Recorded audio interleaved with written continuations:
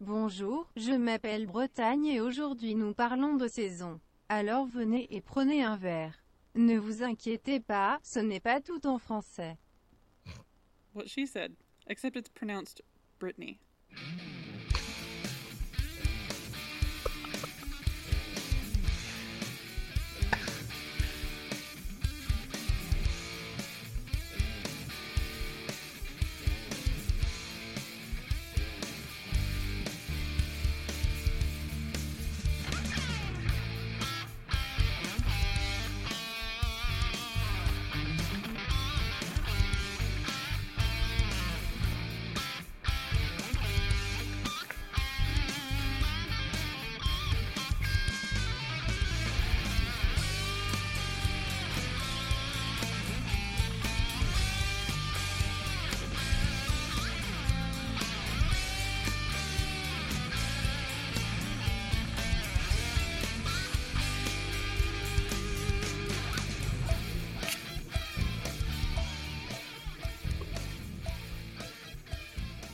Welcome to Have a Drink, show where you learn along with us about what you drink.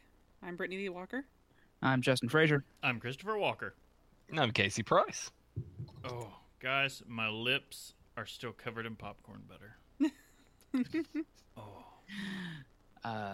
Okay. That sounds like a personal problem, but We finally went to see Blade Runner. Finally, like it's been out for weeks. Well, months. keep in mind, You went to go watch Blade Runner, the movie with Harrison Ford, where, from like 1980 or whatever, it was in theaters, right? No, the I was 30 gonna say, years, you the were 30 years correct later up sequel. until- Remember to get the large popcorn because you will need to use it as a raid bucket once you've emptied it. Because this movie is like 3 hours. It is Jeez. long. It doesn't. It's a Ridley Scott movie. I mean, you just kind of have It's to a- expect yeah. that because the man doesn't know how to stop a movie. It didn't Yeah. seem. It didn't seem like it was dragging on, which was nice because I was actually kind of worried about that. It's really I didn't say he was bad at pacing. I just said he doesn't know how no. to stop a movie. you Yeah. kind of don't want it to end, but at the same time, it is physically exhausting. Oh yeah. Like, I am still afraid of trying to watch this movie because we were there in the nice recliner seats, all reclining. I mean, I had my legs tensed for like the last 45 minutes. Oh god. And I went to stand up afterwards, like, oh God, my legs. It was intense, but not like suspenseful thriller intense. It's very hard to explain, but it's It is an emotional roller coaster. yeah. It was very heartbreaking. It is. No, it is the most depressing movie of the year, but it's fantastic. I just feel like it answers many questions from the first one that it didn't want answered just by its very existence. And so No, it answers them and then throws them back in your face, wipes its ass with them, and then gives you brand new questions.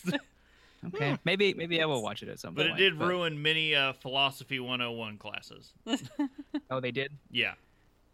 Okay. No, they just like empirically come down on the is Deckard a replicant thing. Do you want it spoiled? I can spoil it for you. No, I don't want to spoil it on the show. They come But down let me hard just- on it, and they just like wipe their asses with all those Let me theories. just say that Ridley Scott came down with his answer Yeah. about 20 years ago during an interview and just went, yeah, he was one. Like, he wasn't being ambiguous about it. He was like, no, that's what that was supposed to mean. And I was like, well, I mean, let's just ignore what he says and just have our nice little debates because that's more fun. But Yeah. No, it is a great movie. Fantastic. Go see it. Yes. because nobody else is right now. No, It's not doing well It in the is- box office. Yeah, from it what I is hear. Really? tanking. Is it doing better? Because the last I heard, it was not. No, it is Breaking tanking. in. It is doing bad. Because Okay. who wants to, like, oh, it's Friday night and I have, a date. I'm a young kid and I may want to go do something after this. Don't want to go sit down for a 3-hour movie. A 3-hour movie. Well, and the first one didn't do well in the box office either. Like that one found like a cult following after the fact. Yeah. I also maintained that the most interesting part about these movies is for the first movie was the set design. Oh, yeah, the Like, sets. Just how everything looked in this version of the future. You're like, oh wow, that's really cool. Sets are still But- gorgeous, and immediately when we got home, I was like, getting that soundtrack because holy balls. It's good. It's dark. It's like, it's calming, and then, like, it just switches to, like, balls to the wall intense. Not like Mad Max intense, but like, the music just puts you unease, and that's another thing. You are very uneasy through specific scenes involving two characters that every time that they are on screen together, you're just like really weirded out, or all of us were like, God, that's so weird. Okay. Well, that's enough talk about that. Anybody else do anything? Anybody? Casey? I got to mark 2 more breweries, or 2 more places off my list, states off my list. I was able to go through. I was in Chicago this week, so I was able to knock off Illinois, and I was at this bar at the hotel. First off, the Palmer House Hotel, outrageously expensive, and the hotel room was smaller than the hotel room I had on, or the room I had on the cruise ship. And those of you that have been on cruises know that is small. Not all of us are white people rich. We don't know. Right. No, I do not have 3 daughters, but it was large enough to fit the king size bed inside the room, and there was enough room on one side for luggage, and it was up against the other. Like the door would open and almost hit the bed. I thought you were going to say like it's big enough for the bed, and on one side you could climb into the bed. Yeah. And the other side was against the wall. It is. Yes. That's it. Yeah. So, I had to stand inside the bathroom to take the picture of it. So you were in one of those Japanese pod hotels. Yes. Other than the bed size, that's pretty much it. And at $300 a night, I wasn't paying. It was my company. Oh my God. $300 a night and $70 a night for parking. The last night there, I was like, nope, I'm done with the day. I was done at like 3:30, 4 o'clock. I said, I'm going over into Indiana and just staying at some like $100 place and getting out of town. So I was able to go over to a new brewery I think they're newish, called Off Square Brewing right there in northern Indiana. And they had they had good beers, pretty good beers. They had some amazing food. Steak sandwich with like these really good sweet caramelized fries on a giant bun. Like it was huge. I couldn't eat it all. And then the truffle fries with Parmesan. So you were in Chicago and didn't make it to Off Color? I did not. I made it out of the hotel. Like I was there for 2 days and made it out of the hotel. Maybe I think I had one meal outside the hotel at Bar Louie. And I was going to say he got out of that hotel like it was a hard day's night, just chasing. That's one of the things. This one I was on my own, like working the booth and everything on my own, and so literally just got there at about 10 o'clock and left about 6 o'clock, and then I had a few meetings afterwards. So I barely got lunch through those times, and for a guy my size, that's something. So I wish I had more time to spend in Chicago. I'm getting less and less a fan of Chicago the older I get. I don't know. It's just seems like there's too many homeless people. That's a systemic issue too. I don't think it's just Chicago. No, but it just seems they're more prevalent than most places, or at least right in front of the hotels. Well, it's not like New York in the '90s where Rudy Giuliani is, turning him into Soylent Green. Exactly. Exactly. That's how they clean up Times Square. I gotta say, it seems like we got more bang for our buck hotel-wise in downtown Denver when we stayed at the Renaissance. Yeah, I'm never complaining about prices again. We were paying under $300 a night, and we were downtown in the middle of everything in a massive room, luxury hotel, and parking per night was like $25 for downtown Denver. That's another thing. We talked about it during the video show, so go watch that if you want to learn more about what happened at GABF. It's the last video episode. That's where we talk about GABF. But out by the airport, the Denver airport, it's a $9 not shuttle, but a light rail train ride to the downtown. You get right in the middle of downtown, and the hotels out there at the airport are $100 a night. And it's 45 minutes to ride downtown for $9, no parking fee, $45 a night. And if you're one of those people that likes to partake in the offerings that Denver has, there's right there beside the airport, there's like a dispensary right there. So I don't know. If that's the only reason you're going, don't spend $300 to be downtown. Yeah, that's fair. All right, I think we've got some announcements. I think we do. Right. So our next video episode is going to be so we're moving. This is our start to move to Saturdays for videos. Saturday, October 21st at 9 p.m. Sorry. The Great Immigration.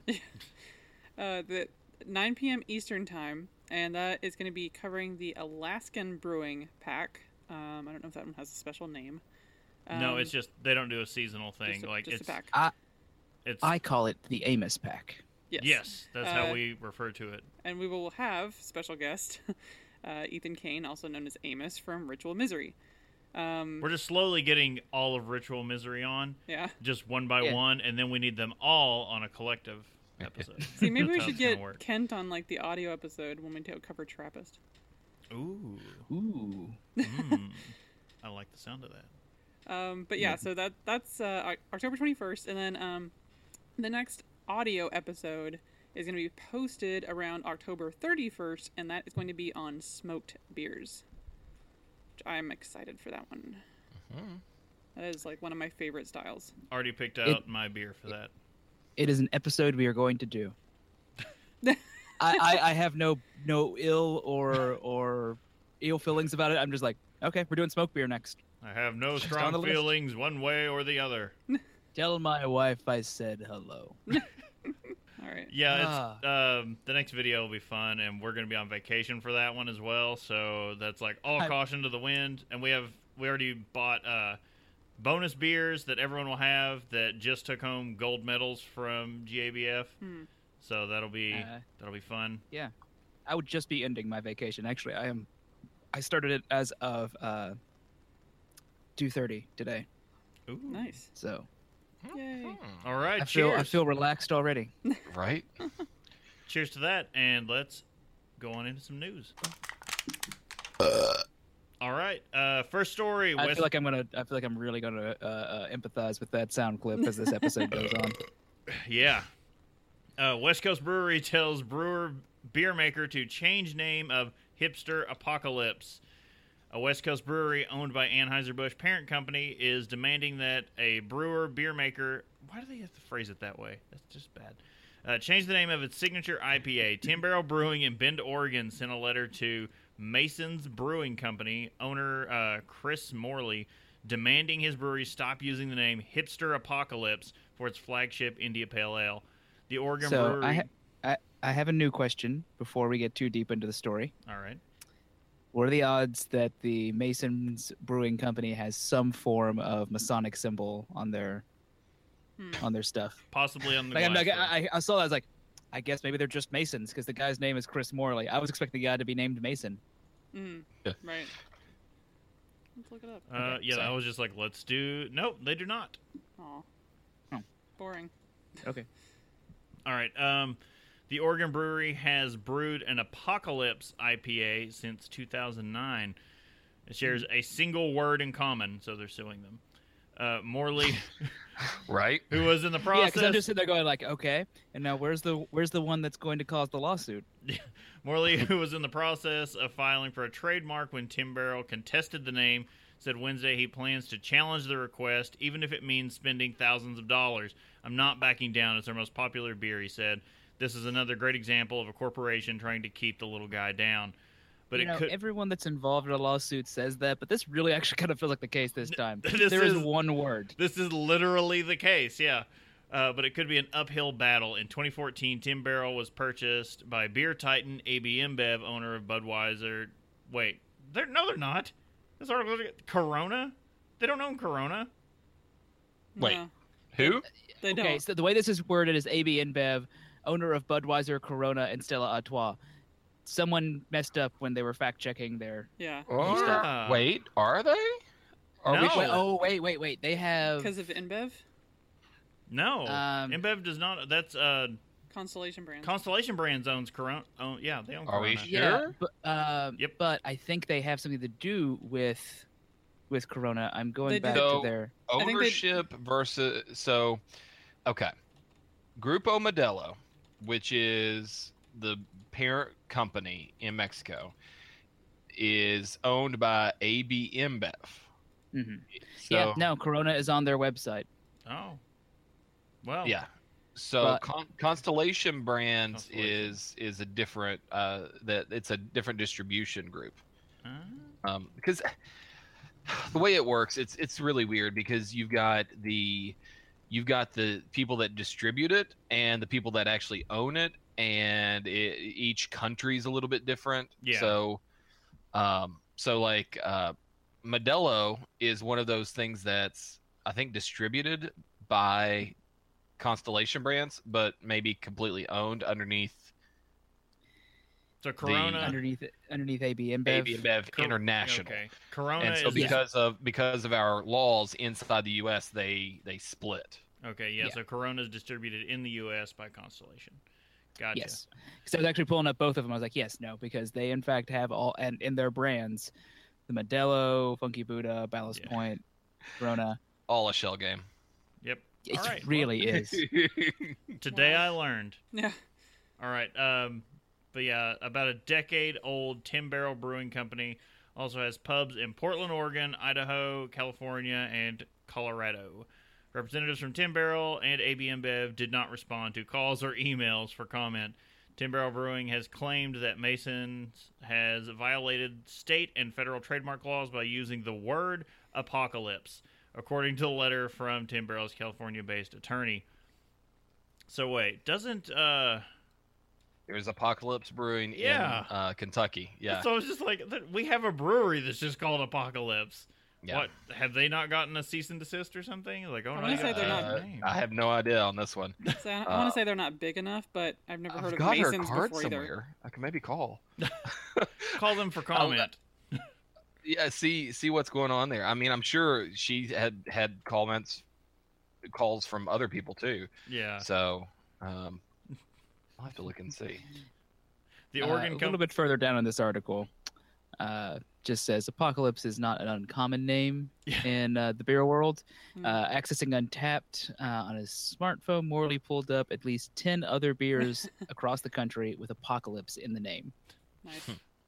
Yeah, other Maine breweries have fought similar battles before. Shipyard Brewing in Portland sued Missouri-based Longboat Brewing Company in May over the name of its Shiphead beer. If the issue is taken to court, it could take tens of thousands of dollars and likely more than a year to settle, Morley said. But so far, he's using the dispute as a way to market his brewery in good fun. That's the thing. Like, okay, are they going to lose any? Is Tim Barrel going to lose any dollars because of this? Probably not. No. Is this really going to hurt the other company? Probably so. Are they really that similar? Probably not. Like, this is the issue I have with Bell's. I don't know. Yeah, this is going to hurt Masons in the long run, but their name is now out there. We now know it. You listening, you know the name Masons. None of us we didn't have a clue before. Now we do. Now we know. All right, Now let's we move know. on to the next story. Lagunitas moves into Wrigley Field, taking over some Goose Island tap handles. Not just some. They stole first, second, and third. Yeah, and they are rounding home. Just in time for the playoffs, the Cubs have made one of their most significant trades of the season. Lagunitas IPA has replaced nearly 30 Goose Island draft handles throughout Wrigley Field. I mean, I feel like this is going to get them better traction than getting a new midfielder. So Well, Goose Island beer remains available at the ballpark and is still carried by vendors through the aisles. The move to Lagunitas was a sudden and seismic shift at a stadium long known for its allegiance to Anheuser-Busch products. Goose Island, founded in Chicago in 1988, was sold to Anheuser-Busch in 2011. Lagunitas is owned by rival Heineken. The change at Wrigley Field was oddly swift, according to multiple industry sources. Just before the end of the Cubs' regular season, the ballpark's concession management partner, Levy Restaurants, ordered more than 100 kegs of Lagunitas IPA to have on tap within 48 hours for the September 29th game against the Cincinnati Reds. Hey, Reds! Too bad they suck. How'd that game go for the Reds? That's fine. I'm willing to bet they lost. They probably lost really betting effing so. bad because they suck really effing bad. The beer replaced Goose Island's 312 Urban Wheat Ale and Green Line Pale Ale. Lost by 1. Now Oh. the next day, they lost by 9. But About 50 kegs of Lagunitas IPA sold briskly during the next 3 games, according to sources. The beer will remain on tap for the first home playoff game against the Washington Nationals on Monday afternoon. Such a radical change to a ballpark's food and drink lineup typically happens far more deliberately and during the offseason. In a statement, Levy Restaurant said it looked at the opportunity to try something new at Wrigley Field for the playoffs, using data and guest insights to determine what appeals most to Cubs fans. We identified Lagunitas as a key brand. We added Lagunitas to 27 taps at select locations at the ballpark. That's honestly, this kind of has to hurt Goose Island's feelings because Lagunitas is they're from Goose Island's from Chicago. Yeah, and the Cubs being at because oh yeah, awesome. That's no. And then Lagunitas comes in, they're just like, but what about us guys? Nobody wants to drink metal. Well, Goose Island. Okay, let's talk. This article's from Chicago Tribune, and when we're gonna put up the homebrew stuff where we also talked about GABF, but also brought up the Chicago Tribune piece they did about Goose Island being snubbed out of GABF this year. Yeah. When that really wasn't the case, but obviously Chicago Tribune's like, hey, our hometown boys aren't able to go to the big show this year, and our feel-goods are hurt. But in this, it's like, no, it's like the whole industry is completely turning its back on Goose. And this Although now I want to write an article about how I was snubbed by GABF, how I didn't get to go. Yeah, I didn't get to go either. I need... Where's my Floyd County Times article about local man unable to attend giant beer festival? There we go. Feel good's hurt. He's left Holler, thirsty. Boy from Holler not allowed to go to Great American Beer Festival. That's what it would say. Multiple sources confirmed details of the change on the condition of anonymity due to the way they described as a sensitive situation between some of the industry's biggest power brokers. Chicago-based Levy Restaurants handles concessions at nearly 200 arenas, stadiums, ballparks, and convention centers from coast to coast. Anheuser-Busch is the subsidiary of Anheuser-Busch InBev, the world's largest beer company. Anheuser-Busch signed a lucrative long-term marketing deal with the Cubs in 2013, replacing Old Style as the beer sponsor.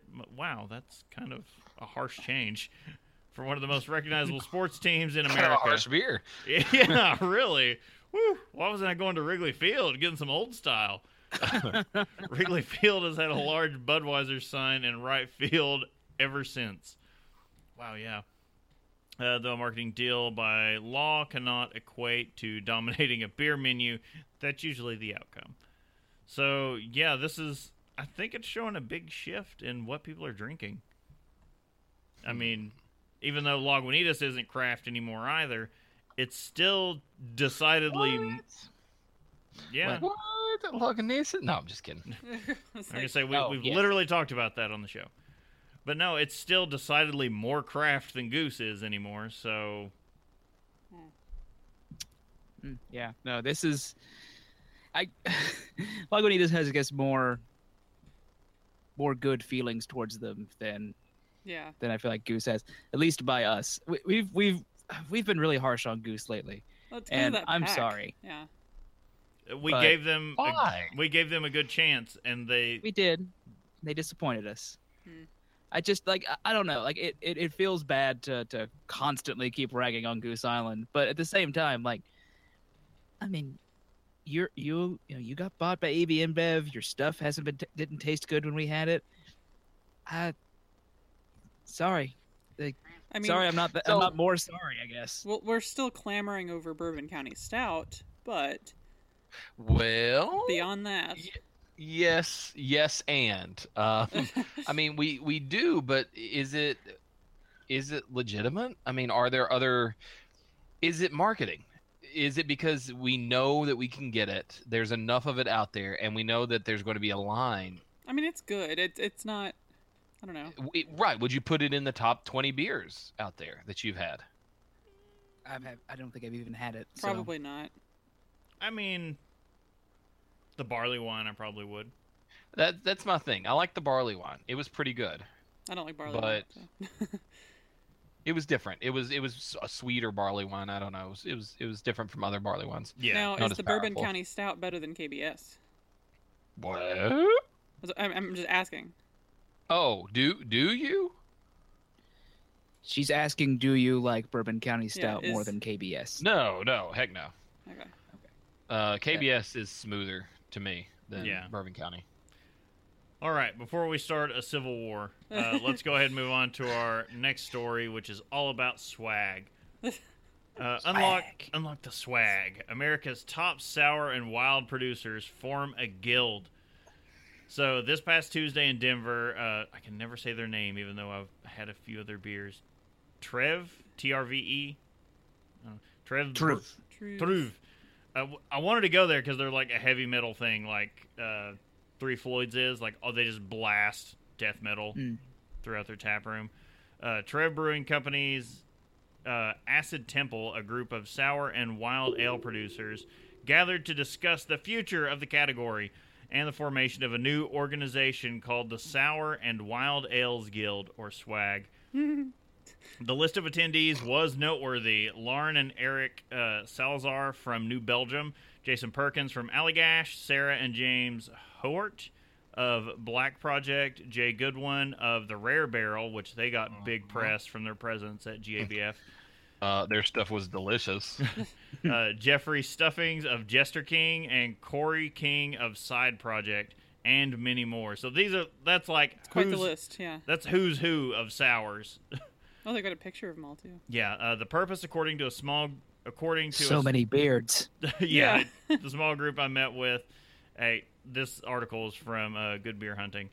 They met with at Good Zur in the city's 5 Points neighborhood. The point is to push the education, quality, and nomenclature of sour beer in America. The Sour on Sour discussion at CBC in Philly 2 years ago was the impetus to form a guild. Stuffing said, referring to the panel discussion led by Lauren Salazar and Good Beer Hunting alongside Goodwin, Andrew Emerton from New Belgium, and Brandon Jones of Yazoo and Milk the Funk. Yeah, can't make that Bring name in the up. milk, bring in the funk. Which was attended by a couple hundred brewers. This will try to address at least partially some of those issues. This will pick up where the slack left off, referring to the collaboration app community GBH started after the CBC panel. The guild concept got a second bump during the Wicked Weed Invitational from 2016 because the 2017 got canceled. Yeah. I wonder why. When a room full of sour producers discussed similar topics, says Stuffings, we started talking about establishing a guild. Not a whole lot. Of calamitous intent. Not a whole lot happened after that. We were all too busy. But we met with Aaron Jones of Burial Beer Company at Fonta Flora this past summer, and Aaron volunteered to help create some momentum. This week, that momentum came to a head. While the original panel was about nomenclature, how you name things and talk about them, the guild will be about advocacy, more of a democratic community of sour brewers who can help each other out. When asked how labeling sour beers and advocacy differ, Stuffings explained one is more enforcement, one is more helpful. The difference between a law and a guideline. A place for conversation to live. This perspective... Okay, I could, instead of establishing, the Reinheitsgebot for sour beers in the U.S., it's like, hey, maybe these are some things we can talk about. Like this is generally how this goes. Yeah, one of the things that spurred all this, so this perspective may have fresh learnings. I'm going to mispronounce a bunch of stuff coming up, guys. Maybe Casey can correct me. Built into it from the recent debate regarding Jester King's own foray into nomenclature with the... Go on, Casey. The method Goose. Yeah, Goose is about as easy. Yeah. Okay. Certification the brewery sought to institute... Goose. Goose. You gotta say it like that. Yeah. Goose. Geese. Hey, you goose. But they were... Borat was in the Goonies. Yeah, they were trying to... method Goose. Certification the brewery sought to institute for American producers of lambic and goose-inspired beers. After a great deal of consternation and pushback from Belgium's High Council for Artisanal Lambic Beers, Horrell. Coral. Like Horrell.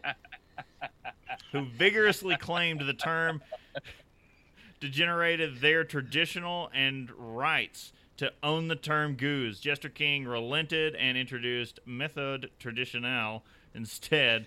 As no good deed goes unpunished in craft beer, that compromise found its own critics. Some brewers going so far as to call the entire venture a capitalistic marketing ploy to up prices of sour beers in America.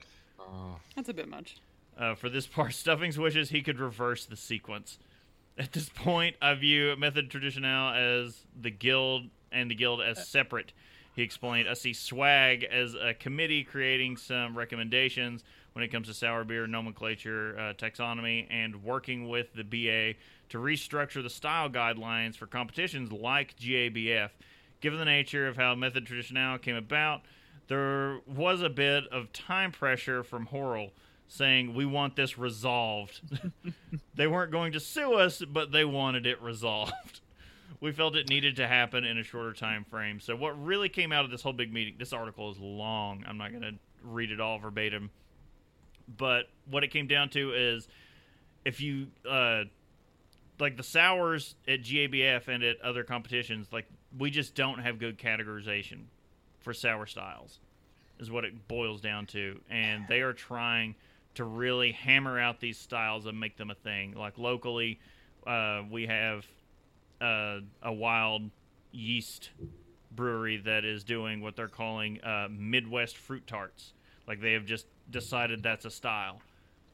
And like this guild would be nice to be able to swoop in and say, oh, actually this is more like this that everyone else is doing. So, you know, kind of hammer out some details here so everyone's not making up their own new beer categories. And it's a better name than Horrell. Swag. A bit. Sorry, that name really tickled me. Yeah, no, I like the idea of them getting together to try to work out some guidelines. You know, people who and you know, I'm okay with Jester King. You know, people might be, you know, I assume people might have some issues because they're like, oh, well, I mean, look at what you called your Method Traditionnelle, and it's like, look, they know how difficult it can be to deal with, you know, stuff like this and trying to get the right style for the names of their, to get the beer to match whatever style it's supposed to be, which can help people decide what they want out of a beer. Having some guidelines like that can be really helpful to brewers, can be helpful for purchasers. I in general, I like this idea. So here's the issue with, and I feel like I do this every time. Like that's how I start. Come on, that's come on, how I come start on in. my. That's how I start my statement. So Don't here's take the a big issue wicked with. whiz in our Cheerios. Come on. No. Just bringing around a little bit of the kind of a little background on style guides and everything that goes there. It's the chicken or the egg concept. You know, do beer style guidelines need to be made to have brewers have something to compete and brew to, or do beer styles need to come behind and bring in based on what brewers are creating? And it's do you get the style first and then you get people that brew to style, or do you have the beer that's different and special and you have people that say, oh, we've got to make a whole new style to do that? Or the third option is you just create a process. You create a guideline that is so open to interpretation that you can basically judge that beer based off some very loose guidelines, and you're judging against other sour beers. Well, I mean, that second point of that, isn't that kind of how a lot of different beer styles would, you in theory, kind of come out? You know, you make a radically different thing, and eventually that becomes its own thing. If it catches on.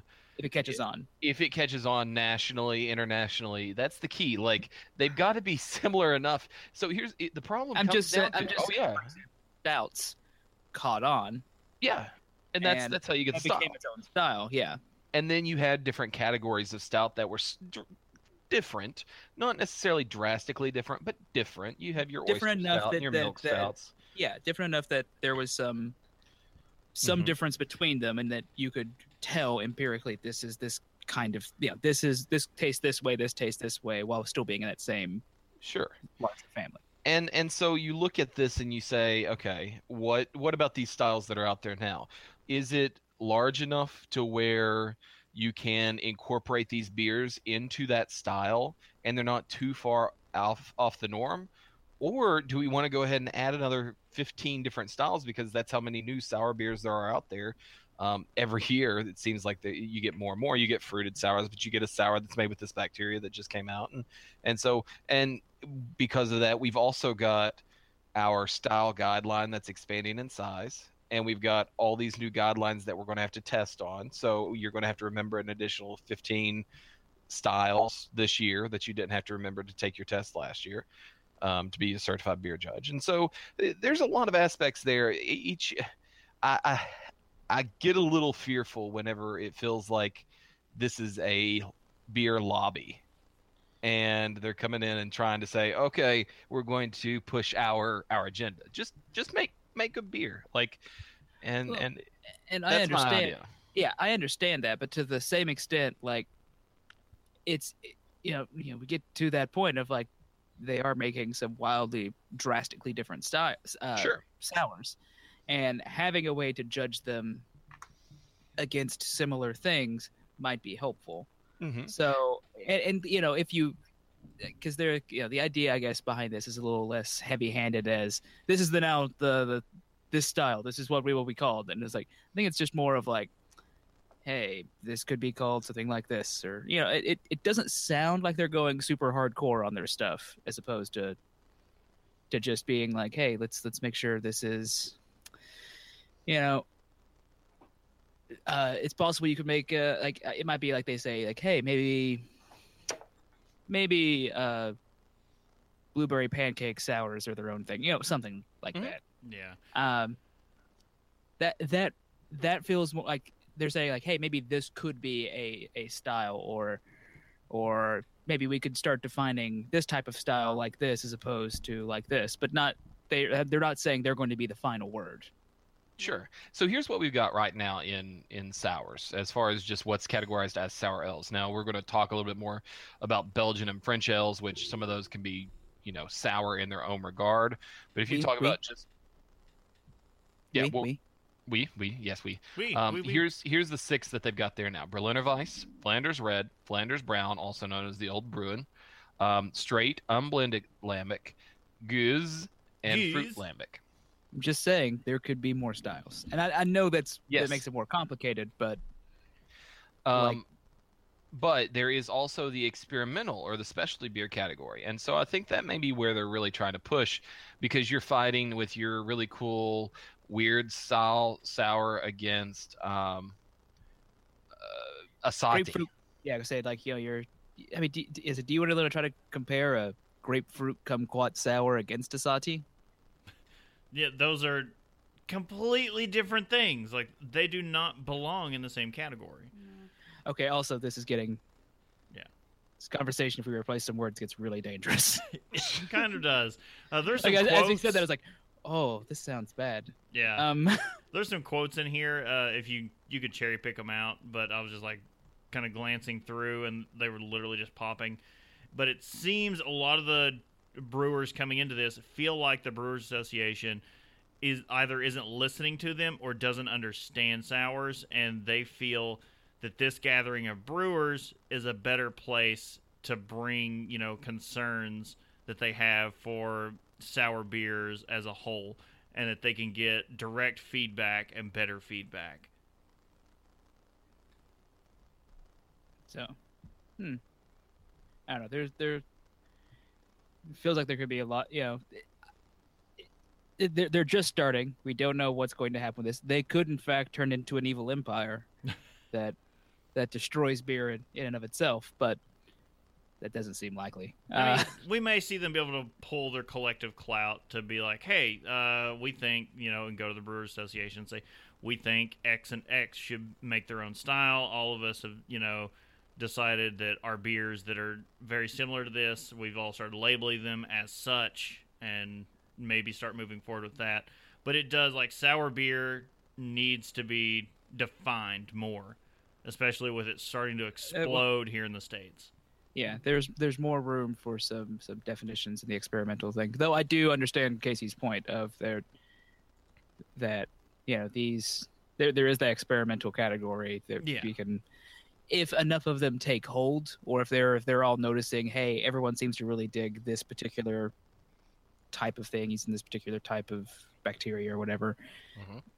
Maybe that is what they go to. Okay, maybe we should coalesce this into a style. And Possibly. there was talk at some point of just an American sour, and I don't know if it never made it in or what the deal was on I that. feel like that's just super broad. Yeah, but I mean, there's because there's all kinds of, but American sours are tending toward some very Blueberries. no, they're just extremely sour. Whereas you get these sour ales from Sour tarts. Europe, they're just slightly sour, and we're talking Yeah, because about there's a big difference in like a Berliner Weiss and something that tastes like a warhead, yeah, absolutely. like a fermented warhead. Like a little sure. tart versus, oh my god, pucker. Tart versus even my butthole puckered. Did I think that's the Did it pucker? I No, don't no, know. no. I'm just looking and seeing if I picked the right BJCP. Oh wait, no. So we may have to scratch Amend. everything I just said and amend it. Retcon here. Let's go to the Wayback Machine. Here we go. Let's look at the 2015. I think I was looking at like 2004. I thought there was Jesus. I thought there was more. I did too. I was like, that to seems it. really small. Since they changed everything up. Believe me, I haven't studied this in probably a year now. So Santi, I knew historical beers had their own thing, and so now European styles have their own. It's all European sour ales. So Berliner, Flanders, Obrun, Lambic, Goose, and Fruit Lambic are all on their own. And then on the American side, I think USA.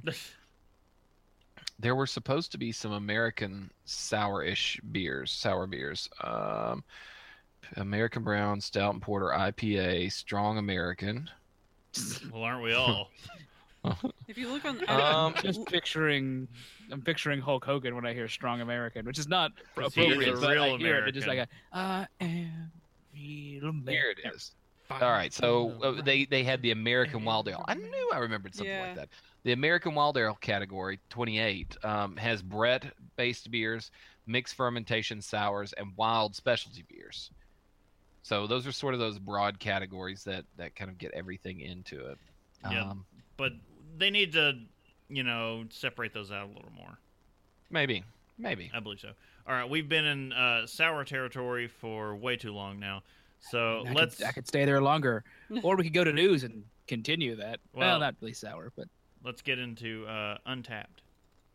Get riggedy wrecked, son! And we aren't really leaving the sour train, as it turns out. choo choo. so speaking of which, the only badge actually that we could find this time around. There wasn't time sensitive. A lot of them popped and are gone. Like they Yeah. were within a week that you had to get them. It's a weird badge time. But Seafood and Sea Quench. So this is honoring its strong roots along the Atlantic coast. Dogfish Head partnered with the National Aquarium to create Sea Quench Ale. This session sour is a mashup of a crisp Kolsch, a salty Gosa, and a tart Berliner Weiss, brewed with real lime peel, black limes, and sea salt. Sea Quench Ale takes you to a place of briny water, making it perfect for pairing with seafood. With October being National Seafood Month and a shared focus on smart, sustainable sourcing, be sure to pick up Sea Quench Ale today. I'm looking at this badge, and all I'm thinking right now is, man, I want some oysters. Or lobster. Those would probably be pretty good together. I don't even know if it's necessarily with that beer. There's oysters on the picture. I'm just like, I want some right now. I love the picture of like the label anyway, because limes.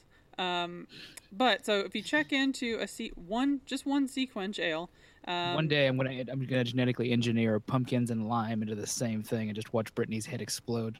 yeah, that's about right. Plime, That'd be delicious. Plime. pumpkin, Lumpkin. or lumpkin. It's officially Lumpkin. Okay, so you have between so basically now, because it started on October 2nd, and you have until the 31st, since it's just for the month of October. And the badge is called Seafood and Sea Quench. So yeah, it's a great, it's Winch? like Sea Quench. See that winch. All right, and in lieu of other badges, the Untapped, again, because they are gathering a lot of data. Like, people kind of forget about that. But they are gobbling up tons and tons of data. They had top beers of summer 2017, so you could get it broken down by state. And this was by rating. Didn't we go over this? Yeah, we went didn't we go over over this this? loosely before for the state one, but they also had the top beer, like most checked in for overalls. Oh, there's a pumpkin one. Sorry. Scroll past the pumpkins. Oh, We're not on pumpkins. why? Because they're bad and they should feel bad. Whoa, no. You hurt me. All right, most checked into beers of summer. So, believe it or not, the all-day IPA from Founders Brewing Company led. Well, yeah, because they had a badge, I swear, for like 2 months straight. So, yeah, that was one thing I wanted to look up, but I never actually got around to, is how many of these had badges during the summer. So that, because as we figured out during the March Madness thing last year, or this year, when badges are really influences the number of check-ins to these beers. But the next one didn't have any badges recently. I don't Yeah, They think. didn't have any badges recently, but It's Guinness. they have. But they have St. Patrick's Day. Yeah. But, I mean, Guinness for the summer, you don't really Oh, equate it's the the two. summer. Never Yeah, mind. yeah, that's why I was like, wait, what? For this I was thinking summer. of it like the whole year, not just summer. Yeah, yeah. So that was The, number the two. next few are just like Yeah, sad. 3's Heineken, 4's Bud Light, 5 Miller Lite, 6 Corona. I mean, if I had to put them in an order, Number I 7, might do a Heineken during the summer before I do the others. But number 7, you have the best beer in the country rated, Bell's Two Hearted Ale. best beer in the country, Casey. Best beer in the country as voted. By whom? Everybody. Apparently. Didn't don't know. you get your ballot? I voted for it. All right, number 8, you had Lagunitas IPA, 9. I feel like Bell's Two Hearted being the number one beer is Casey's Donald Trump. Yeah, pretty much. I like Who that. voted for this? So, relating back to our news story, you have Lagunitas and Goose at 8 and 9. Oh, I see what happened here. Huh? American Homebrewers Association. I did not renew my membership, so I didn't get to vote. There you go. That's the problem. Gotta Yeah. renew. Oh. Gotta register to vote, Casey. Mhm. Man, Yingling is at number 10. Yeah, Yingling, Their 11. bizarre distribution, Yeah. Sequence. not hitting Kentucky sort of stuff. Sequence I know just exactly getting what a happened badge. here. So, but they are at number 11, so you can't They blame didn't it on get the your badge. letters, Casey? Is that what happened? Did not get my letters. No. Think about it. Most of these breweries distribute towards, let's see. Yeah, all these are Midwest breweries. You know where the American Homebrewers Association has its best roots? Midwest. I was gonna say, I'm gonna guess Well, Midwest. for the even in the top 10, Lagunitas is in California. And then, Yeah, they're And Chicago. national distributors. Guinness is in Ireland. yeah. Oh no, not these. Oh. The top For beers the- of yeah, as Yeah. voted. I was still talking about this list. I was like, Casey, I'm I was like, pretty this is sure actually you're pretty high. spread out. no. So there are some funny things in Go this home, list. Casey. You're drunk. Oh. Not yet, he's not, but we'll get him there.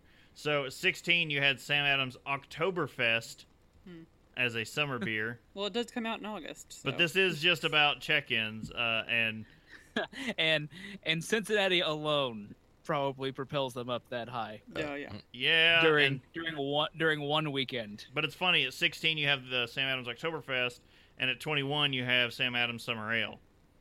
Yeah, I mean, Yeah. that's about right. It sounds about right. That's like, yeah, no, I'm with Brittany. You got BrewDog now coming up on there since they've got all their facilities And- coming in Columbus. If they actually are marking this technically by when the season starts on the calendar, then yeah, Oktoberfest would actually factor in because it's not during fall. So yeah, that has to skew the numbers a bit, doesn't it? And I think it's I mean, funny some of events these. are bound to, but that being Yeah. the kind of event that it is, Yeah. no, it's gonna. You have other Oktoberfests on here, like it is. It's kind of strange, but this is by check-ins. They give your full check-in numbers there. It's quite a few. Yeah, so It goes down to there's another 50. part. So I mean, So yeah, and near the very bottom of this list, at number 49, you have DKML from Founders Brewing Company. the only thing that'll ever be listed so poorly for them. From Founders, yes, my at gosh. 23,486 very unlucky individuals. I am very surprised that the Tangerine IPA Citradelic is so low on the list. I mean, it's at 44. Availability, I think, plays a lot into these. 'Cause, I mean, the top that's true. 10. So there's one of these. I was just kind of scrolling, and it says Peroni Nastro Azzurro from or whatever. I thought it said pierogi, Yum. and was I just love like, some pierogies. man, Oktoberfest has a strong presence here. Gotta go for some Taking that pierogies. food beer to a whole new level.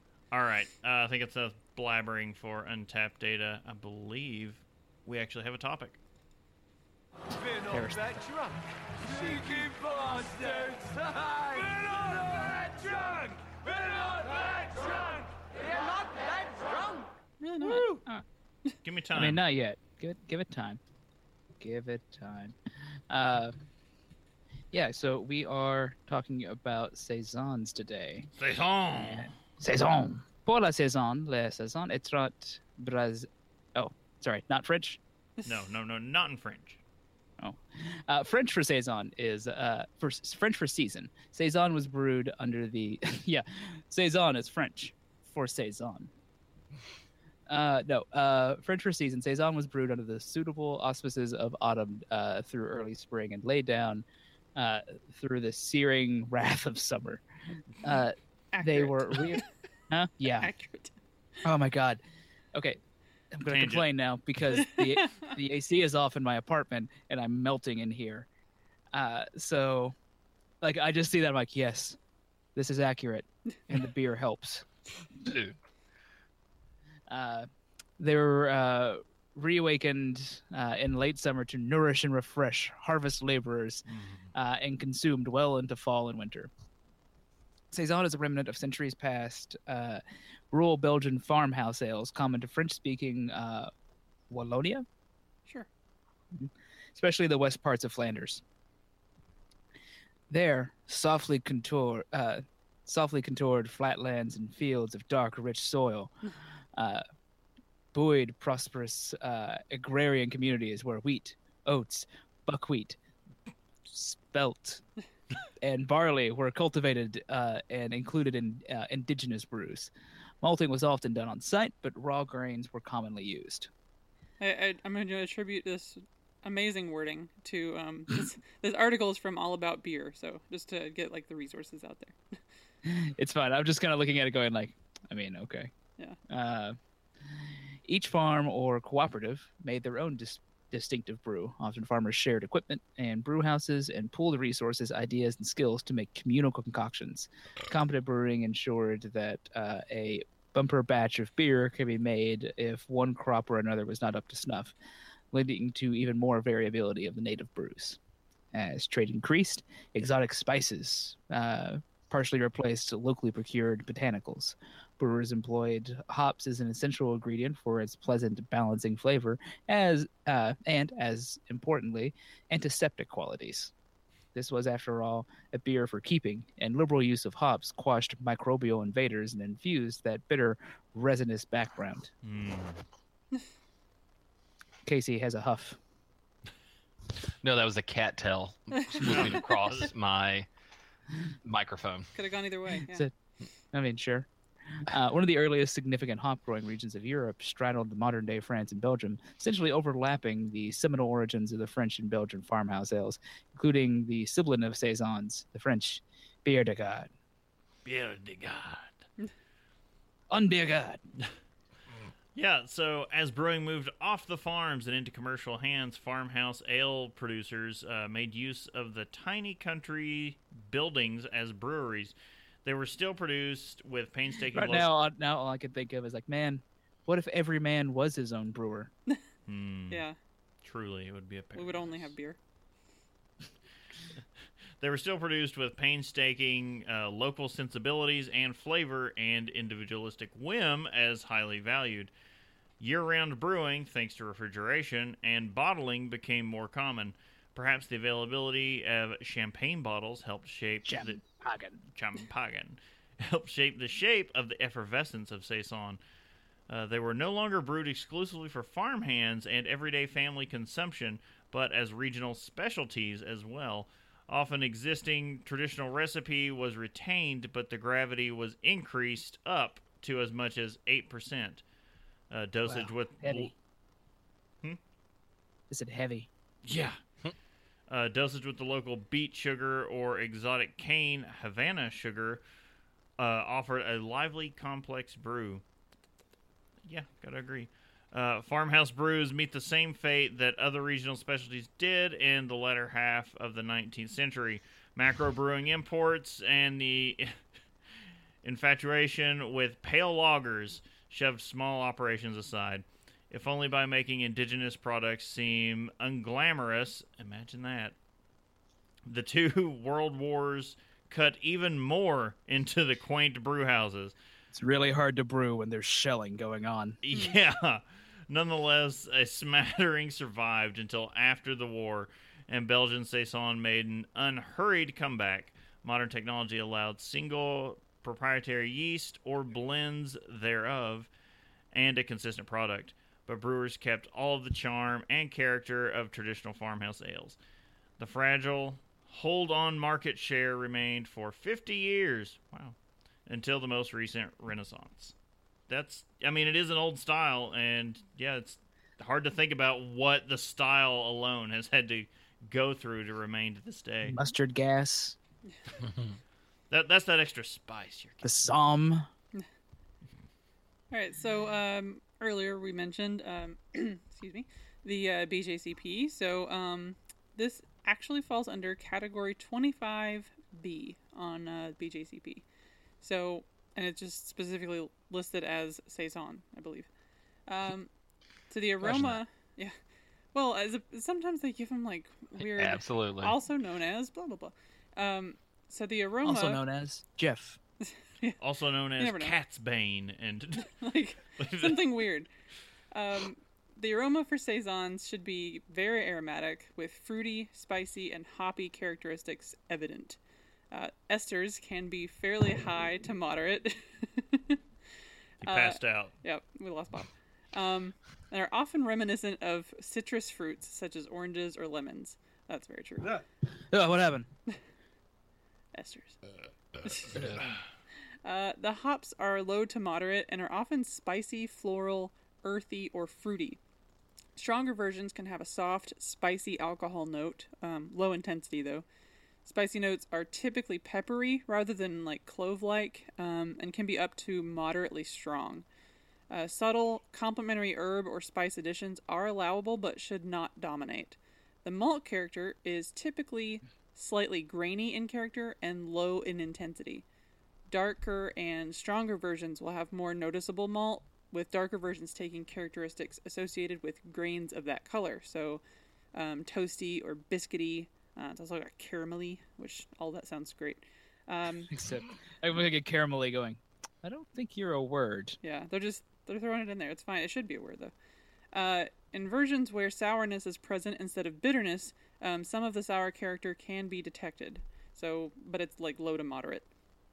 The appearance of a saison should be, pale versions are often a distinctive pale orange, but may be pale golden to an amber in color, which is interesting because mine's totally that exact color. Darker versions may run from copper to dark brown. Long-lasting, dense, rocky white to ivory head is resulting in characteristic Belgian lace on the glass as it fades. Clarity is poor to good, though haze is not unexpected in this type of unfiltered beer, and it should be effervescent. This thing is bubbly. Yeah. The flavor. So medium low to medium high, fruity and spicy flavors, supported by a low to medium soft malt character, often with some grainy flavors. So Just kind of sounds like the whole spectrum, actually. I mean, it really... Which it kind of is, because there's different versions.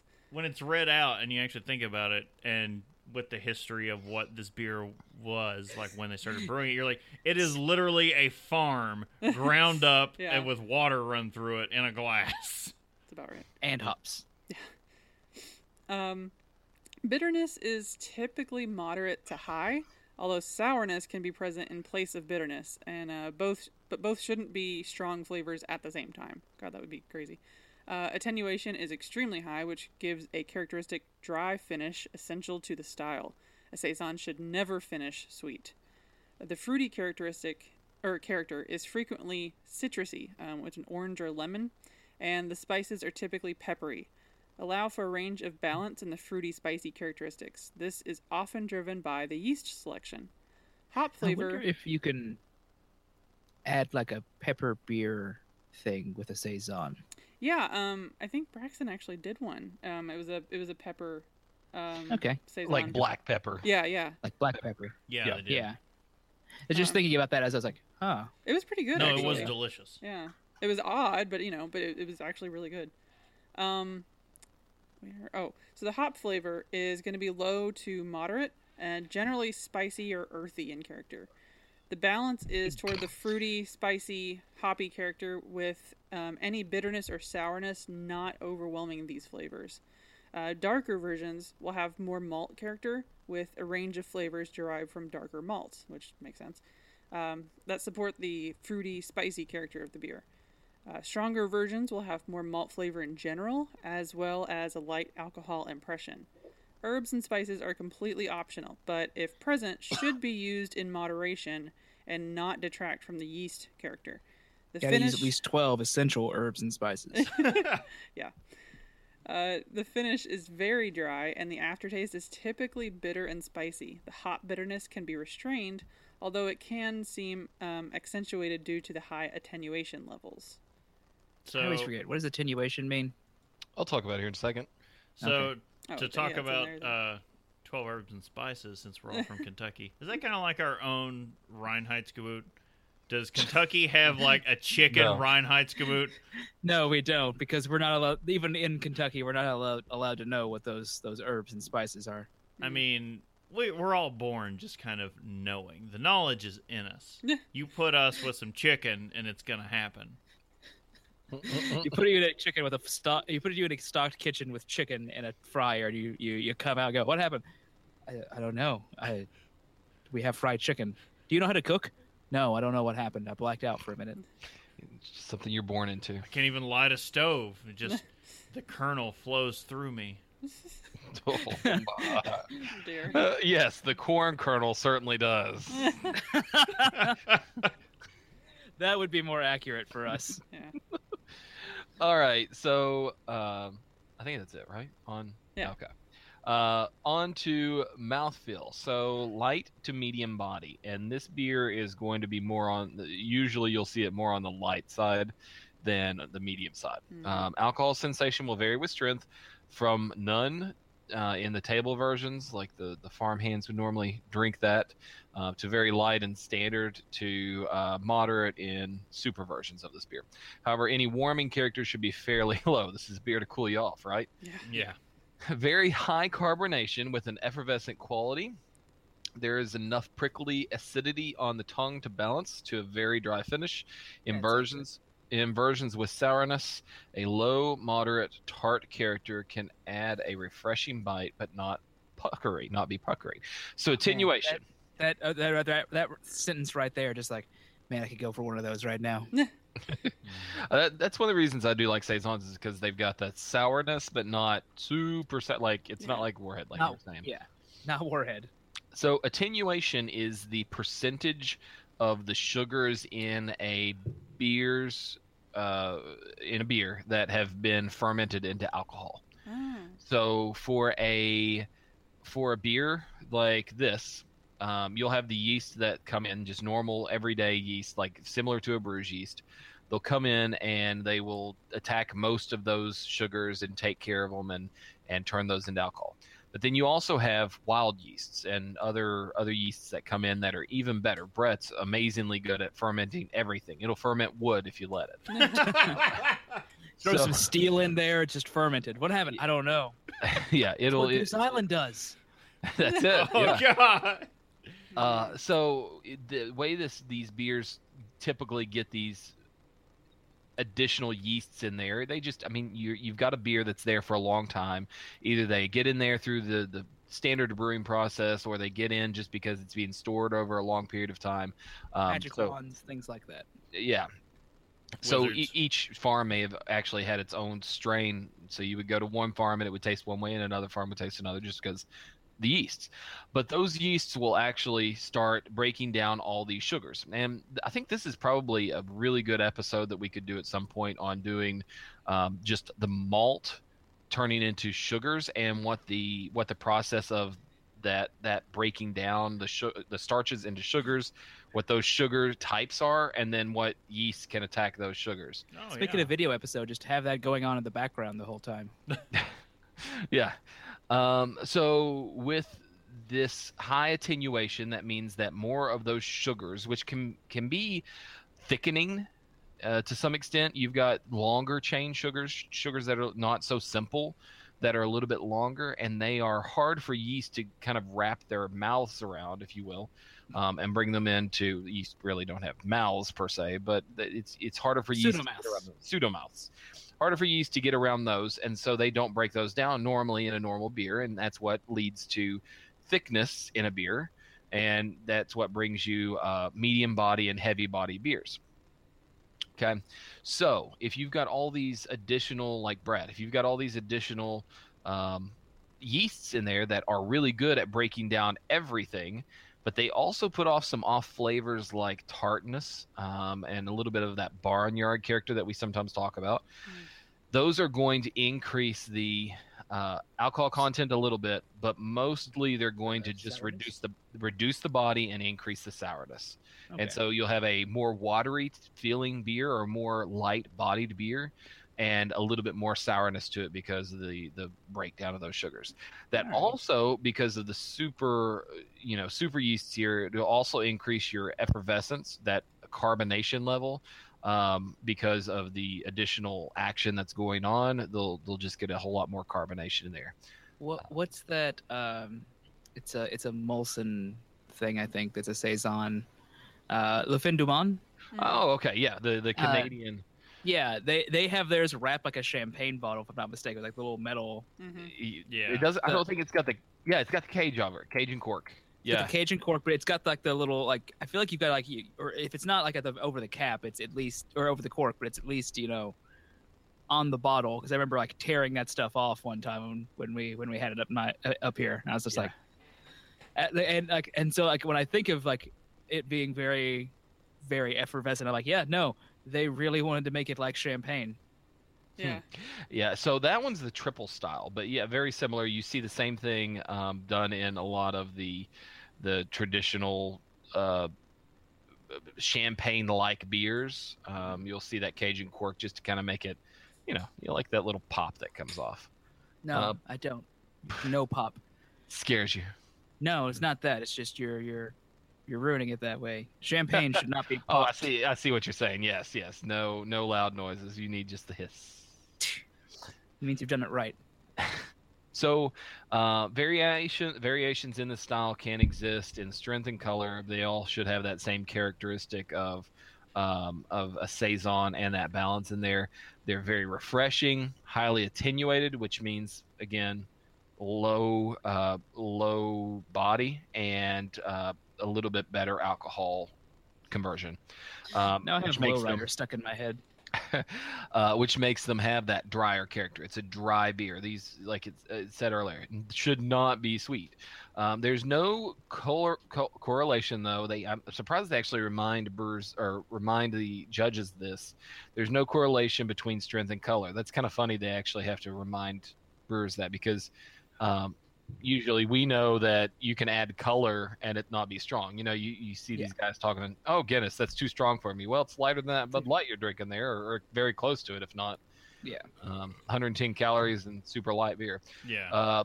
But the family resemblance to the original artisanal ale should be very evident, even if they change somewhat in color and strength.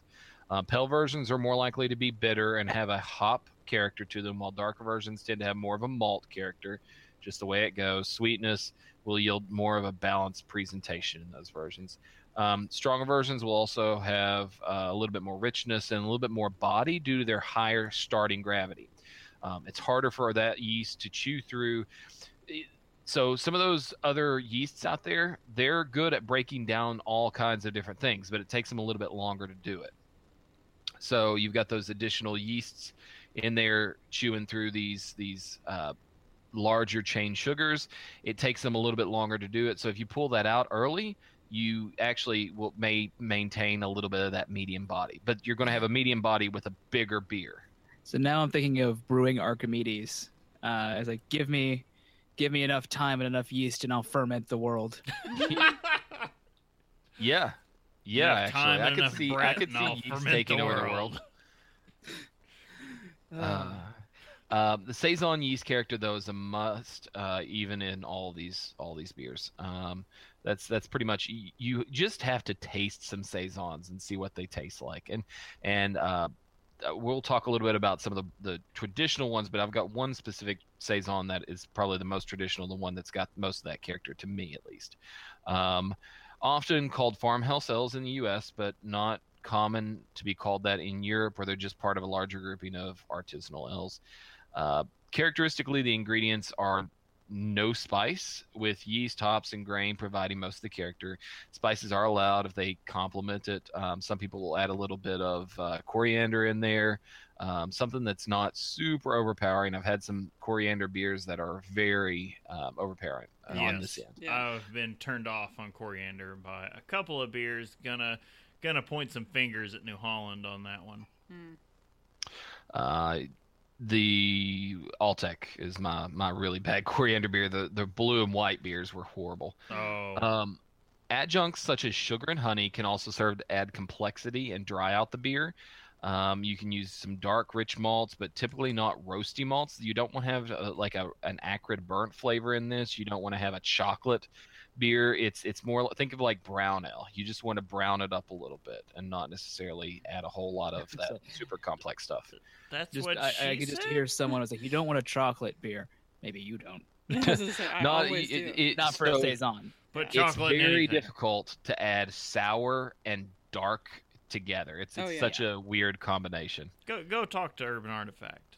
Yeah, it's difficult. I'm not saying it can't be done. It's just difficult. Yeah. Sauser, so Saaz type hops, Styrian or East Kent Golding hops are typically used. Not a whole lot of character there other than that traditional European style. I mean, they're not throwing some Galaxy and some Citra in there? I'm sure there's some American brewers out there that are going that direction, but traditionally, that's what we kind of look at, is what the traditional flavor is, and these come from Europe mostly. So yeah, I would that's what we say look at. I would honestly not want that in a Saison. I would be definitely weird. not want that Citra punch. Like, no. So, and the way it's talking here, so we talked a little bit about Brett, but it's going to break those off. So the Brett style, the Brett beers, the ones that are going to add a little bit more funk to it, they're actually wanting you to take those and put them over into the American Wild Ale category instead of in this category. Even if so, these beers typically would have contained some amount of Brettanomyces is what it is, but they would have contained some amount of that. If it's got a super Brett character, if it has a lot of that horse blanket barnyard smell, you would go over in the American Wild Ale category.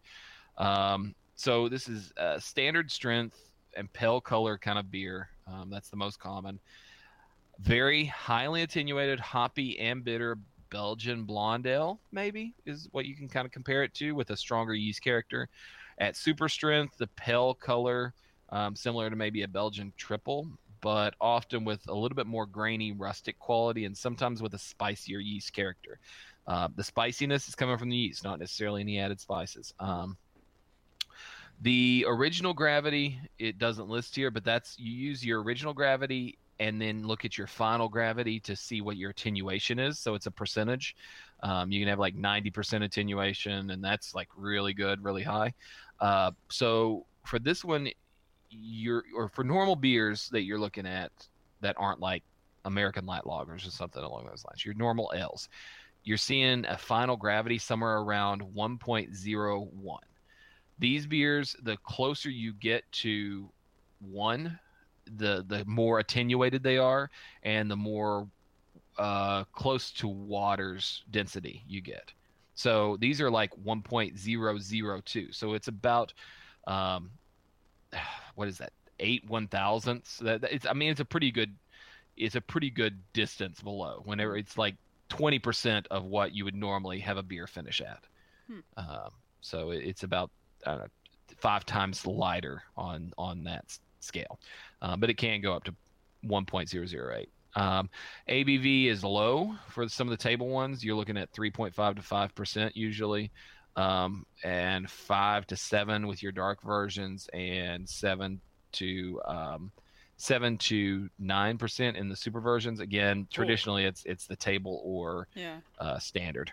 I don't think I've ever seen one that's gone that high. I could not see a 9.5 in this Saison. Yeah. They're putting that in the system so that they can bring in some of these cool outside the box saisons, and this is different from everything else, and so you're bringing it into a competition. That's the reason they write these the way they do. The Phantom Saison, I've had that one. It was really good. I've had a couple of these. I think I've had the Boulevard Tank 7, but the one that is closest to Funny, I have too. the one I think is the closest to the traditional Saison flavor, and what you should really look at is the Saison DuPont, and that's probably the closest. It's got it's yellow and greenish label. It looks like a racing checkered flag with yellow and green instead of white and black. Find it. It's good. It's pretty readily available throughout the U.S. I think that's the one probably I would imagine most people are familiar with if they think of a Saison. Like that name stood out to me. That's what I was looking for. That's what the style is made after, pretty much. Yeah, I couldn't find one. I know I can find them around here, but it was just when I went out hunting, it was like suddenly no Saisons were available that I wanted. So I was like, I've got to get a Saison DuPont, and no, could not find one. Sorry, it's a green label with a yellow and white. I had to go look it up just now, but it's yellow and white checker on it. But yeah, it's green label one way or the other. Those are like the biggest probably commercial examples, but I haven't had a ton of Saisons, but I have to say like my favorite ones are that Opal from Firestone Walker, the Off Color. I can't remember the name of theirs though, what it's called, but it's a Saison style, obviously. And then the Farmhouse Ale from Omegang. Yes. I think theirs is one of the best. See what that one is. You mean the Hennepin Saison? Yeah. Hennepin, yes, that's it. Yep. Seems Apex Predator is Apex Predator, yes, from Off Color. That one's really good. Then Kills all the other Saisons. we do have a link down there at the that we'll share with everybody, and that is it's from craftbeer.com, and they've been helpful. Just the way they have this, like the pages laid out for certain beer styles.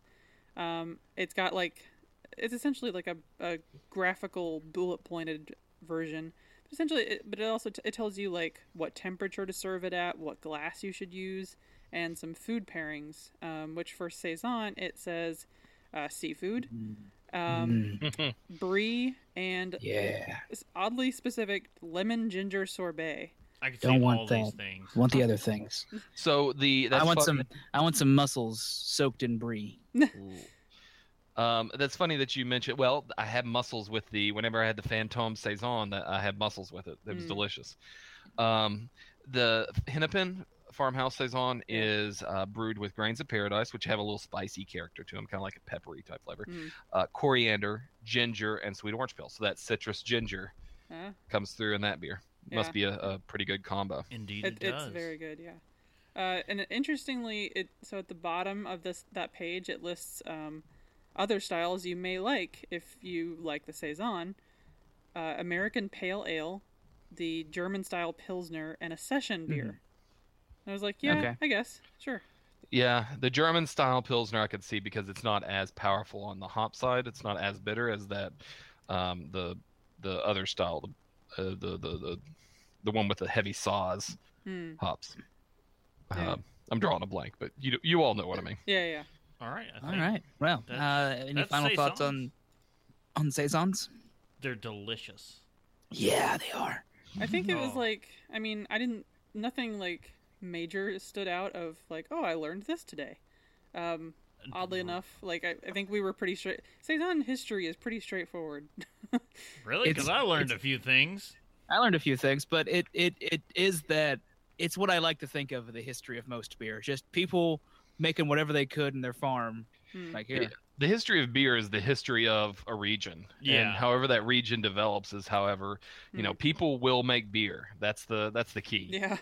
It's The just a matter theme. of what's going on We'll in that find area. a way. The theme of history is people will Put 'em- ferment things. You put them in prison, they'll find a way. Find a way. Beer finds a way. It does. But before we move on to what we're drinking, Casey, you want to give us a quick update on what our homebrew is doing? Yeah, so it's Speaking of beer finding a way, Yeah. it went good and fast, which I'm really happy with. Everything by the end of like day one when we got finished brewing it, it was bubbling away, which is a good sign. You want quick fermentation activity. It gets the yeast head start ahead in case there are a few bugs I'm sure that got in there just attached to dust that get in there, and so you want to get the yeast a head start before those bugs ever latch on and start doing anything. So we doubled up the yeast when we put it in. We put it in 2 packs instead of just 1. Got us a really quick, really fast and heavy fermentation, meaning that I made sure that I put that bucket into the sink before I walked out. He was sharing And pictures with us. you didn't want a balloon exploding in your bathroom again. No, and luckily not luckily, but they designed these stoppers, the airlocks, to take a little bit extra fermentation pressure than a balloon with a hole poked in it. So luckily I was able to make sure that was up in the sink, and it took off really well. By day 2, I think it was, at least day 3, we had fermentation activity so good it was like coming up inside the airlock and blowing yeast out of the airlock itself, which is perfectly fine. That stuff's going out, not back in. We're That blowing just our means stacks. there's a lot of yeast that is in there and working. So we probably had about a half a cup, maybe a whole cup of yeast that came out of the airlock itself. So it multiplied, and I would take the little spray hose and attach to the sink there and spray it down every day or so and make sure anything that was on the outside wasn't trying to attract any fruit flies. They can be a nuisance. So Oh God, can't they? yes, those potatoes.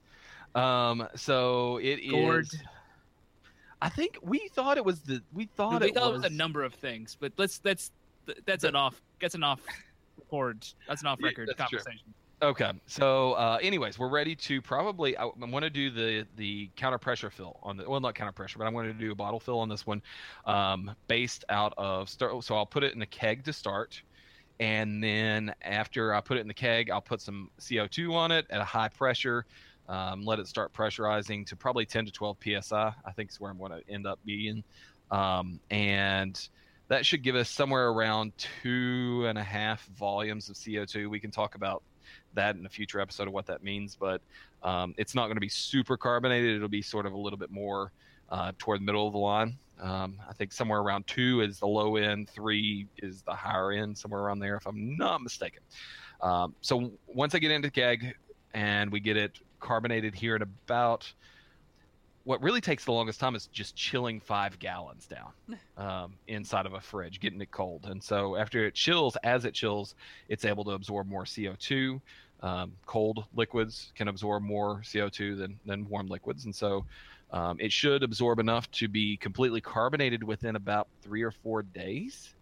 And at that point, I'll take a bottle filler, and we can fill bottles and cap them without having to let the yeast re-ferment inside. It's It's not counter pressure. It's sort of a just as long as your bottles are cold and your beer is cold, it won't foam up much, and you cap on foam. And That so sounds- that kind of helps it. Sounds like that'll be a fun Thanksgiving activity. Oh yeah. Well, I mean, it could be over the next couple of days. We'll be drinking by Thanksgiving. Oh, jeez. Yeah. All right. I always like to give it a couple days to settle it. Once it gets into the bottle, let it kind of condition a little bit, because even though it's done, it's not necessarily tamed yet. It's kind of a little Back while. in there. It needs a few minutes, a few days to kind of round out the flavors and just get. There's a green beer flavor that people talk about, and that's whenever you bottle a little too close to when you're going to drink it, and so okay. let it get rid of that. Yeah, I'm really interested to see how like the the vanilla turns out. That I know. last minute addition of let's just throw a fistful of fresh vanilla. Yeah, vanilla bean. I just looked over here, by the way, and noticed that I have an entire book on farmhouse ales. I had no idea that I had that. It just showed up. Or Whoops. that could have proven useful. for this It's got like let's see, how many pages on? Oh, probably 45 pages on the history of Saison. Oh well. I don't think we would have had time for that. Speaking of which, let's dive into what we're drinking. Drink with me, friend. Okay, so I'll The just person not a fan of what they're drinking start. Yeah, start. I'll just start with the all the basics here. It's called Nadia Kali. It's from Great Divide. The style it's a hibiscus saison. It's a 6.3% ABV. The beer advocate score is 3.69 out of 5. The description: it's inspired saison with cross-cultural influences. Nadia's ruby pink glow comes from a generous infusion of hibiscus, while ginger root gives it a subtle spice and hint of woodsy maturity, and lemon peel adds a citrus tartness to keep you on your toes. Ginger and lemon. Yep, full of complexity and intrigue, this unfiltered beauty will show you just how deceiving looks can be. The color was drastic because he had the paler variety of the saison, and mine was definitely like the medium, like amber color. It was really the differences between like when we do the Oktoberfest. Yeah. When you put a Fest beer next to a Märzen, and you're just like, whoa, what's going on there? Yeah. That was a crazy color difference, but I am not a fan of this beer. It's not the worst thing I've ever had. I gave it a 2.75 on Untapped, but it's just I don't know which flavor it is. I'm gonna guess the ginger is what you don't like, because you don't like ginger. But I can't even. That's true. The thing is, and I don't. But the thing is, I can't distinguish the flavors to know which one is more off-putting to me. Like I like to imagine that you go like, I don't know ginger all the time when I see it, but I know when I don't like it. Maybe, which yeah. do I hate the most? That's Well, and I know I like hibiscus after the bartender thing that we did that time. You could just eat raw hibiscus Yeah, leaves. that was delicious. I know I like lemon. I've had ginger and other things that I didn't hate. I don't know. Something about it is a little not great, and it's definitely not on my list of top saisons. Yeah, that sucks. But sure, I tried something new for saison and just was not a fan. Well, it's okay. It happens. Well, I grabbed a couple of saisons today, Which was just good. in case. Turned out it was good. It was a good call. The one I ended up doing for the episode was both of them. I drank both kinds because I ran out of one. But the one we're talking about is Tank 7. Tank 7 Farmhouse Ale from Boulevard Brewing. It's their Saison / Farmhouse Ale. It's 8.5% ABV. Ooh, We're pretty up high. there, yeah. hefty. Yeah. 38 IBUs, beer advocate score of 4.17. Wow. And the brewery description is: when our brewers were experimenting with the variations on traditional Belgian-style farmhouse ale, the perfect combination of elements came together. Came together in the fermenter number 7. You could call it fate, but they called it Tank 7. So it is. Beginning with a big surge of fruity aromatics and grapefruit hoppy notes, its complex flavor and straw-colored ale tapers off to a peppery, dry finish. I finished that forever ago. Like, we were just finishing up news. Sure. So easy Before I had- drinking. It was easy drinking. It did have a little bit of... That alcohol content. Yeah. It did have a bit of... I took some notes because I was pretty sure I was going to finish this before we got too far. It had a bit of like a horse blanket kind of flavor, but it was a very clear straw-colored thing. There was some little particulate in it, but that's kind of what I kind of expected a little bit. But yeah, it did have a very kind of dry finish, and it was pretty solid. Now, the beer I followed up with that, as we did the episode, I liked a little bit more. Like, if I was rating the other one, I'd give it like a 4.0. I'd give this other one like a 4.25. Ooh. Oh, so that's... But to talk about that other one, let's go to Chris. Which is why it's a good thing he got a couple, because I grabbed a couple, but that means it was one for me and one for Brittany. Yeah. So I was drinking his follow-up beer. It's going to be the Hennepin Farmhouse Saison from Brewery Omegang. So, yes, it's a Saison coming in at 7.7%. So me and Justin went with the high-end ABVs. Seriously. Is it also fairly high-end? Yeah. Low end on the IBUs, only 24. So it has a beer advocate score of 4.15. Brewer's description: this style is a farmhouse ale and is considered to be in the domain of the Belgian Saisons. Hennepin is a delicious brew for all seasons. It is a spicy and refreshing, a moderately hopped farmhouse-style ale with a champagne-like effervescence. Hennepin has a crisp start followed by malt sweetness balanced with a firm bitterness.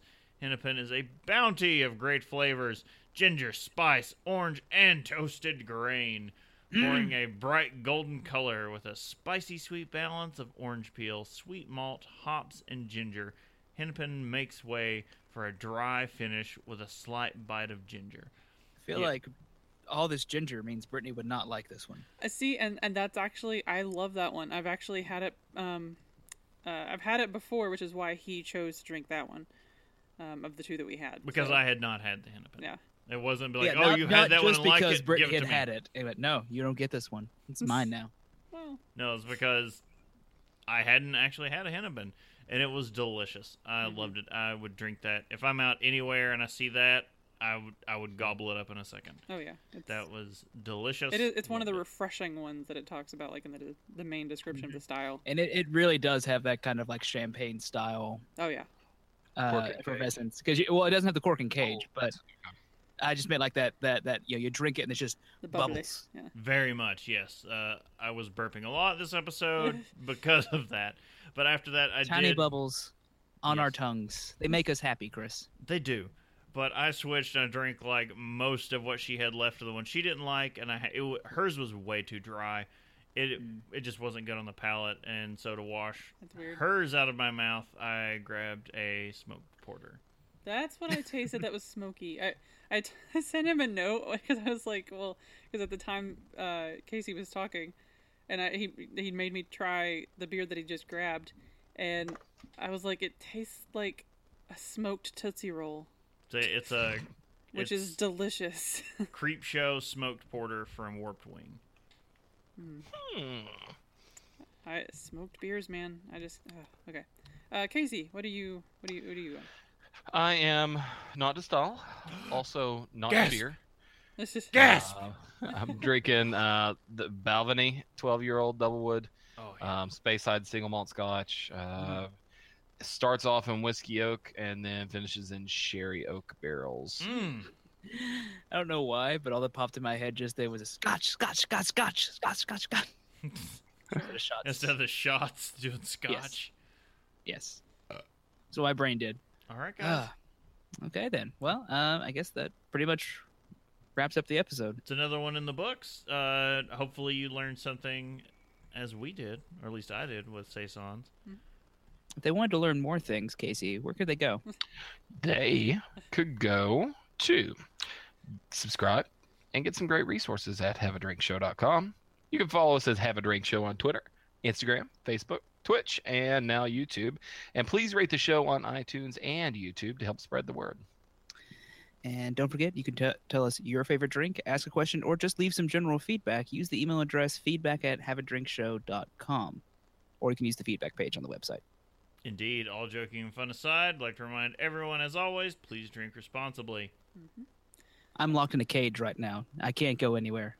No driving for me. I mean, I tend to follow the stuff you should know motto, and that's Mike's on, pants off. So without the pants, I'm not going anywhere. Mike's on, pants off. That's the way we like to podcast. Yes. All right, so check us out next Saturday for our next live video episode, and in a couple of weeks for the next audio episode. Once again, I'm Brittany Lee Walker. I'm Justin Frazier. I'm Christopher Walker. And I'm Casey Price. We'll see you next time. Bye, guys. Bye. It's so hot.